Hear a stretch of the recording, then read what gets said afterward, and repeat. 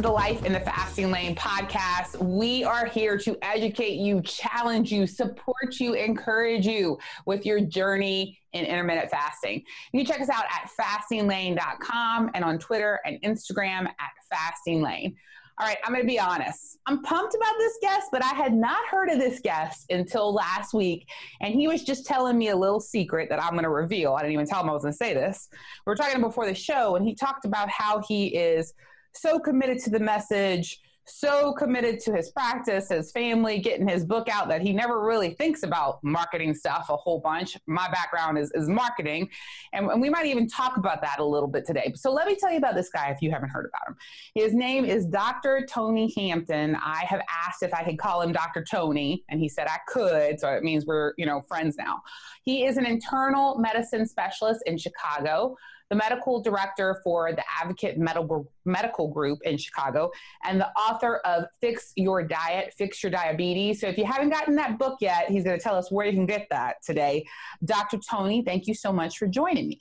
It's my pleasure to be here with a good old friend and a good new friend. That's right. When he told me you were from Chicago, I was going to have a debate I often have with friends from Chicago, which is, Louisiana food is better than Chicago food. New Orleans food is better than Chicago food. And then they usually get angry, and I like to have arguments about food, which is great. This is great for a fasting show, by the way, right?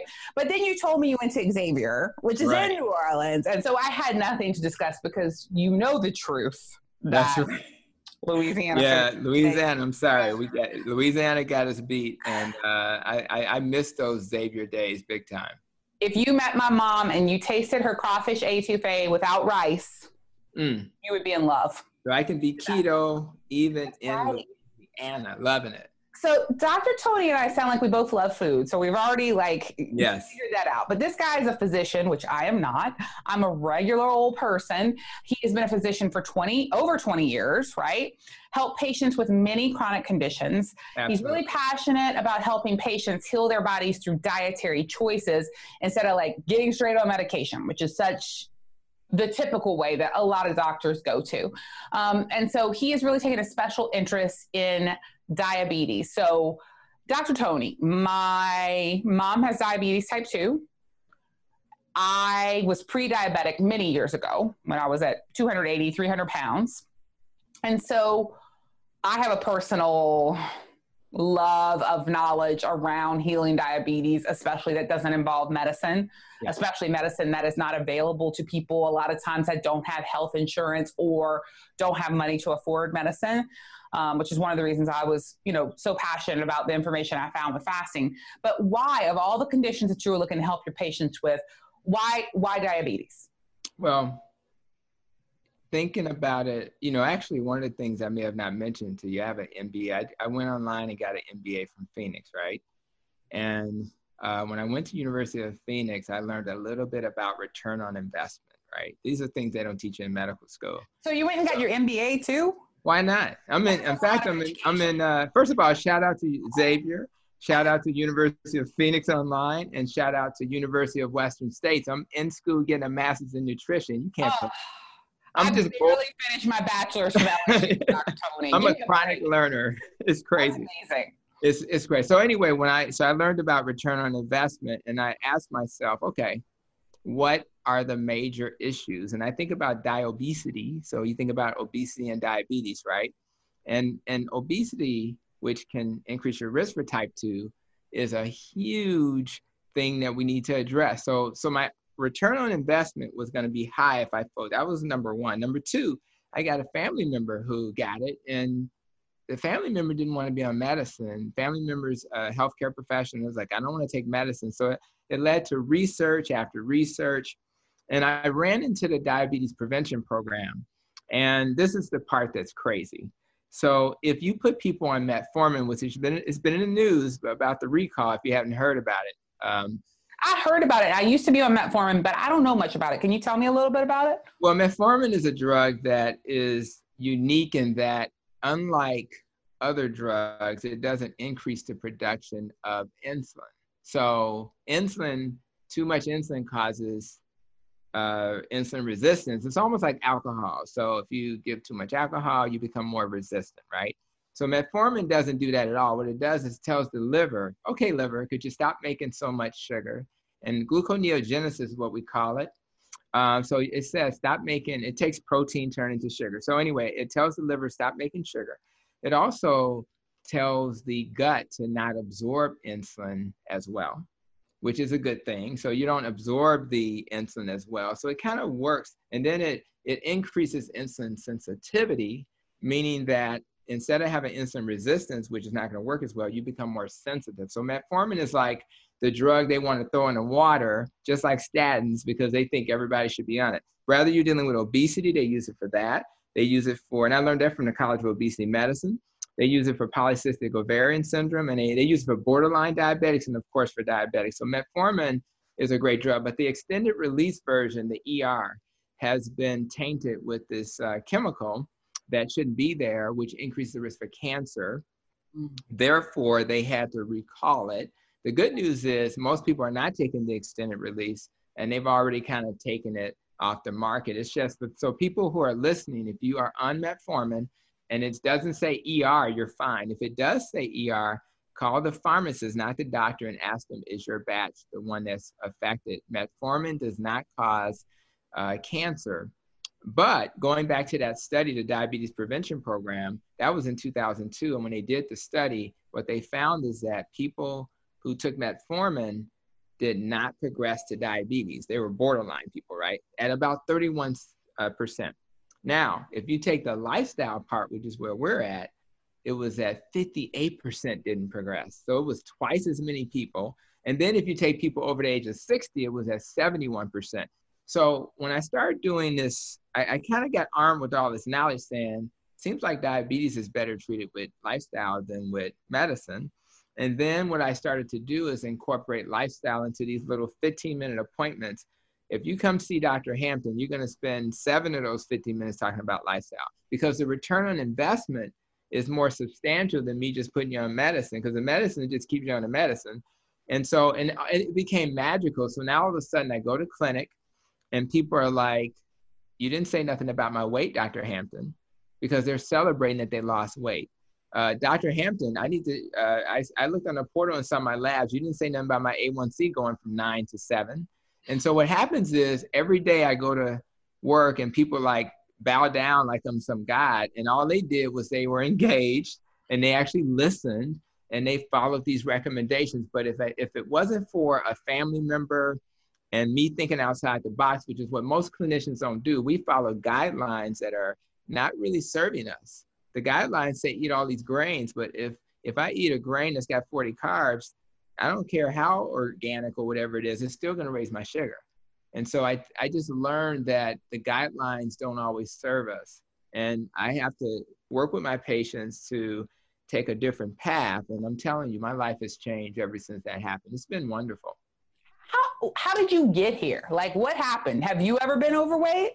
I'll be honest, the only medical condition I had that made me want to do this was irritable bowel. Like, so my stomach was always irritated, rather from stress or other causes.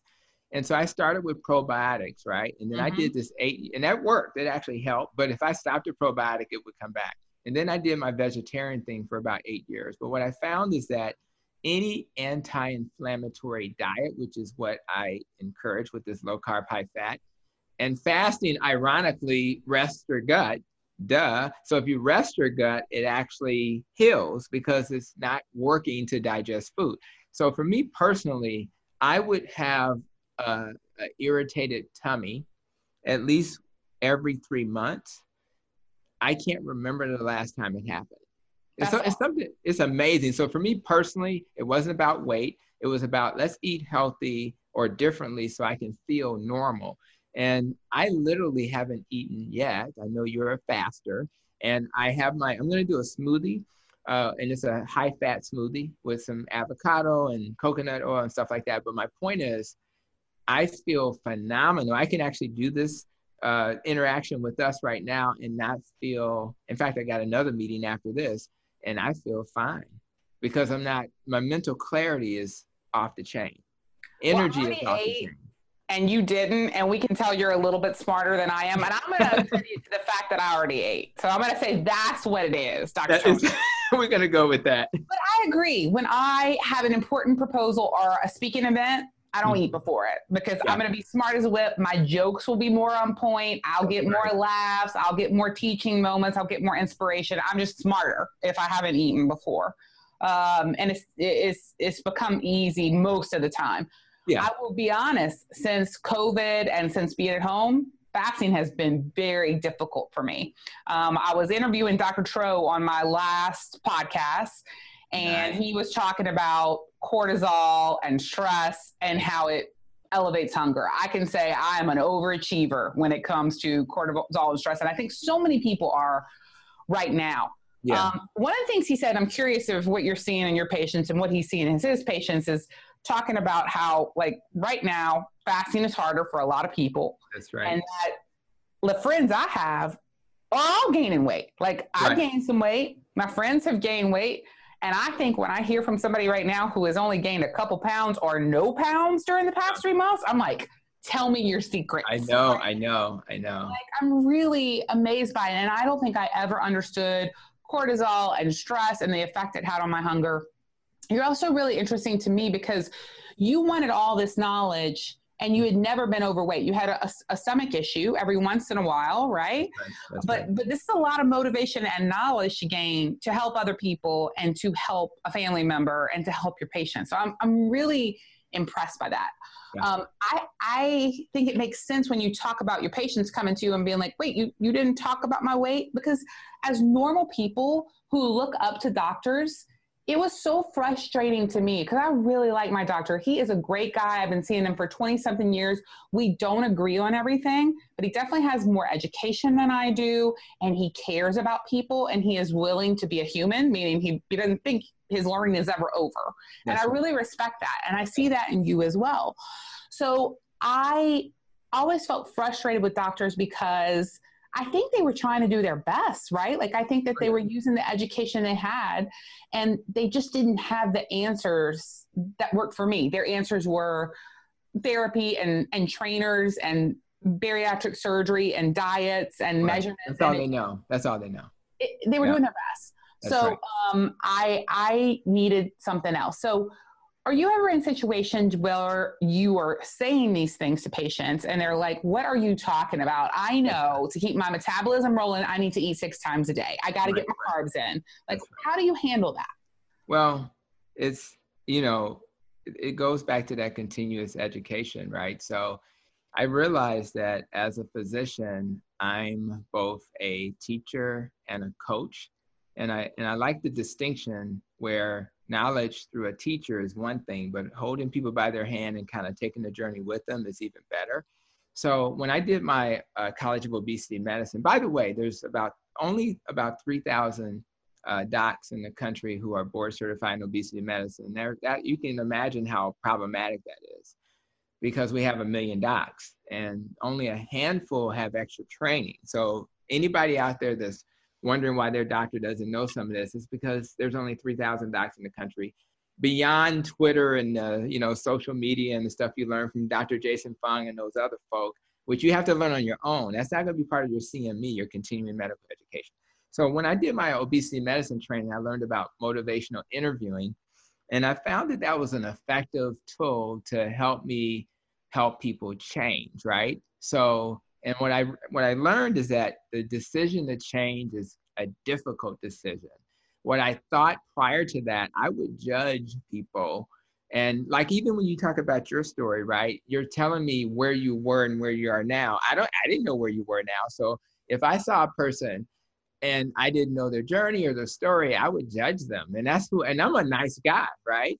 Yep. So what I found is that I learned that it's not because they're not motivated. It's not because people are lazy or they're in denial. It's because they're ambivalent. They're like, and when you're ambivalent, you become anxious, and it kind of leads to procrastination. So, and I mean, anything that seems going to be hard, like changing your diet, people procrastinate. Anything, if I have 10 things to do, I have to force myself to learn how to do the hard things first, and that's a much better skill. So what that did is it taught me things like motivational interviewing, it taught me how to be collaborative. In other words, let me work with my patient to help them on their journey as I coach them. It helped me to look at the world through their lens. What is it like to go into a clinic and to see a chair that's not big enough for you? What is it? I mean, God knows what it's like on an Let airplane. me tell you, it sucks. It's gotta suck. And we're supposed to be the healthcare people who are the most understanding and et cetera, and we're not.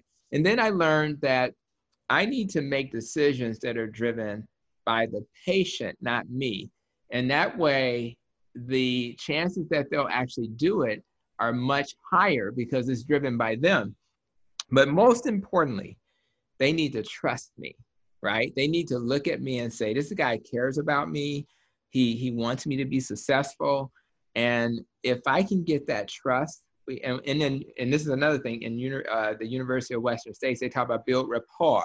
That was on my test. And when I just took a test Friday, shout out to the test, kicked my butt, by the way. I'm too busy to study, so I'm just trying to figure it out. And then once you build rapport, then you can set goals with them, and goals that they want to achieve because it's based on what they want to do. The last couple of things I'll say is, what's your why? Why do you want to lose weight? Why do you not want to take medicine?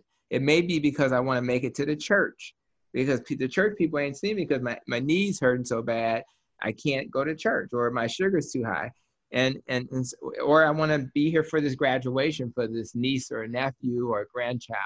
And then I say, I hate to quote our president here, but I'll say, what do you have to lose? And so I'll say, let's try this. Let's do a pilot. Give me 3 months when you are doing the things I talk about. And then if after 3 months you don't see improvement, fine. And so I'll do like a little pilot with them. And it's a rare patient that'll say, nah, doc, I'm not gonna do that. So those are the types of things. I use motivational interviewing. And it's not really based on like motivational interviewing have like things they tell you to do. I don't like repeat the book. What I do is, it's a way of thinking. It's a way of saying, okay, on a scale of 1 to 10, what's the chances you're going to go out and do what I say? And they'll say 5. And then I'll say, okay, well, how do I get it to a 7? Right? And then we'll talk. And then they'll say, well, my wife, I got to get her to cook different. I said, put her on the phone. And we'll put the wife on the phone and we'll say, hey, Miss Jones, I hear that you're the cook, and maybe you tend to eat a lot of rice and stuff. That's kind of, you from Louisiana, you eat a lot of rice, and I get that. But have you tried cauliflower rice? Would you be willing for the next 3 months to do cauliflower rice instead of and then what you do is you negotiate with them, and you only make a few changes at a time. You just land a brick so they can build a house 1 brick at a time. So it's been, once I changed to just trying to be a coach for people, it's been like a game changer. And the thing is, most clinicians have these skills. They just look at the time and say, I don't have time to talk about this, but keep in mind, return on investment. If you're not getting the results, then what are we doing? Why are we waiting? Are we just looking for a copay, or are we going to help people? And at the end of the day, that's what happens. So it's been, I just, and that's why I don't mind being with you right now, because I got other stuff to do later, but I want to make sure more people hear this message. And that's why I appreciate the work you're doing. I love that you are using your MBA and the skills that you got from that for return on investment to help people. That's so beautiful. I really like it. It's all connected. Everything is connected. And I'm trying to learn from other people and what's in the books. And that way, when I'm sitting in the boardroom, because I'm a regional medical director, I can hear the finance guy talk and not feel like I'm in a lost space. So it's been awesome for me. So smart. Okay, tell me about your book. Yeah, well, it's Fix Your Diet, Fix Your Diabetes was the, when I did the research, right, I learned that why not just start writing about what I'm learning? And I want to say shout out to Dr. Jason Fung, because I found him on YouTube at the very end. And for those who don't know him, and I think everybody does, he wrote the Obesity Code and the Guide to Fasting, something like that, with Jimmy Moore. And so what I found is that, and I applaud him because I added that at the end. I didn't know. And I wrote this book, it didn't have fasting in there anywhere. And then I realized, oh my God, not only is fasting important, it's the most important part. So what I tried to do is write something in my own voice. And to be honest with you, I was not a writer, I'm not a journalist. And I was nervous about that. So, but what Everybody is. This is my fourth book. I'm nervous about it every time. really, You're never a writer until you write it down, and people think there's just some mysterious talent. No, we are intelligent people with things to say and messages to help people, and we wrote it down. That makes you a writer. And congratulations. I feel blessed. And what happens is, so there's not a lot of time. Besides me giving them handouts, they're aware I authored a book. So what happens is, go listen to the audio, whatever you do. And what happens is, because I want them to have a knowledge base that's solid. And one of the reasons why I probably didn't market it is because I was really doing it for my patients. So, well, but now, what's it called and where can people find it? Well, it's called Fix Your Diet, Fix Your Diabetes. And what you need to, and then I put in there your dietary solution to reversing diabetes. That was difficult to write because a lot of clinicians don't want to hear the word reverse. So I tell people, you can call it reverse, cure, in remission. All I know is that they're off medicines, their A1C is normal, and if they continue to eat the right way, they'll be fine. So it's really just a way to give people a very easy to read resource that's not terribly complicated. I'm working on an obesity book too. And hopefully as I, in the next few months, I'll have that in somebody's hands and to start editing and doing those types of things. But you're right. I now have the confidence to write. So I'm going to follow in your coattails and just keep going. A lot of stuff to teach. Where can people buy your book? Amazon. So I'm doing it because I actually went to a small local publisher and just kind of did my own self-publish with their guidance because I'm too busy to be, to have deadlines. I just wanted to do my own thing. But Amazon will do it, and in the bookstores will order it for you too as well. It's not on the bookshelves per se, but it's at Amazon. It's an easy read. It's like a $12 book. It's very affordable.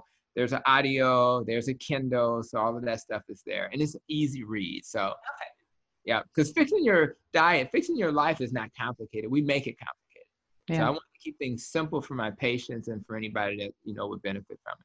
For people that are in Chicago, what site can they go to learn more about you and to work with you? Yeah, well, when it comes to the irony is I'm actually updating my website, so it'll be up in about a week and a half, and it's just drtonyhampton.com. What I like about release this, it'll be out. Absolutely, and it's like it's spelled doctor completely as opposed to DR. So Dr. Tony Hampton, Tony, and that'll be obvious to you guys. It'll have I'm starting to do more videos, and it'll be similar to this. And then I'm also going to do the podcast. So the podcast is going to be called, because I'm just trying to be like you. You're my hero. Good. Great. Do it. How, protecting your nest with Dr. Hampton. And I'll teach how to get to the root cause of disease, because the nest is like an acronym. It's nutrition. That includes fasting, when to eat and how to eat, exercise, less stress, more sleep. T for how you think. It's also for trauma. And then we're going to have a rope to climb up the nest because we don't have wings, right? And it's going to be R for relationships, O for organisms like COVID, P for pollution, environment. People on the south side tend to have more asthma because of the pollution. And E for your emotions like depression, anxiety, and the other E is for your life experience, because if you come from New Orleans, you're going to eat red beans and rice, et cetera. And sometimes our life experience affects what we do. So the goal is to teach people all those things I mentioned are the root cause of disease. And so when I have a guest like yourself, you're going to talk maybe about fasting. If I have a guest who's into exercise, and then what we're trying to do is build what part of that rope and nest are you not managing well? So if it's a relationship issue, you can't have a normal blood sugar if your relationships are dysfunctional. So we're trying to help people see a broader scope. And that way, if you address those things, I had a lady who was a principal and she retired, and she was on 3 blood pressure medicines. She retired and got off all her medicines, just retiring because she didn't realize how stressful her job was. That sounds like a very stressful job. Must have been. That's right. So. That's amazing. Well, Dr. Tony, thanks so much for talking to us. I love the way that you have used all this education, helped people with it, spread the knowledge, starting your own podcast. So people are going to need to check Can't wait. out. That's coming, so I can't wait, and I promise it'll be value added. And I'm taking notes right now so I can see how to do it from the professionals. Oh yes, so professional up here in our 4th bedroom that is now turned into a studio because my husband is a nerd and loves to buy microphones and equipment. So that's all you need. It's just like a nerd in your life. It looks so pretty that it literally looked like it was a fake background. So it is a fake background. It's absolutely a fake background. Is it really? Because if you look at my hair, you can see how it's like fringing out on the edges. Curly hair, big hair like this. It's kind of an issue with a green screen, but let's just pretend I'm this rich with this kind of background. Yeah, but it's doing a good job. I don't really see all the stuff you see on Zoom, so you picked a good one. Oh, thank you. Well, guys, please check out Dr. Tony. And guys, thanks so much for being here on the Life in the Fasting Lane podcast. You can get more tips on keto, low carb fasting at fastinglane.com. And you can check us out at Instagram and Twitter at Fasting Lane. Until next time, to your health and hotness.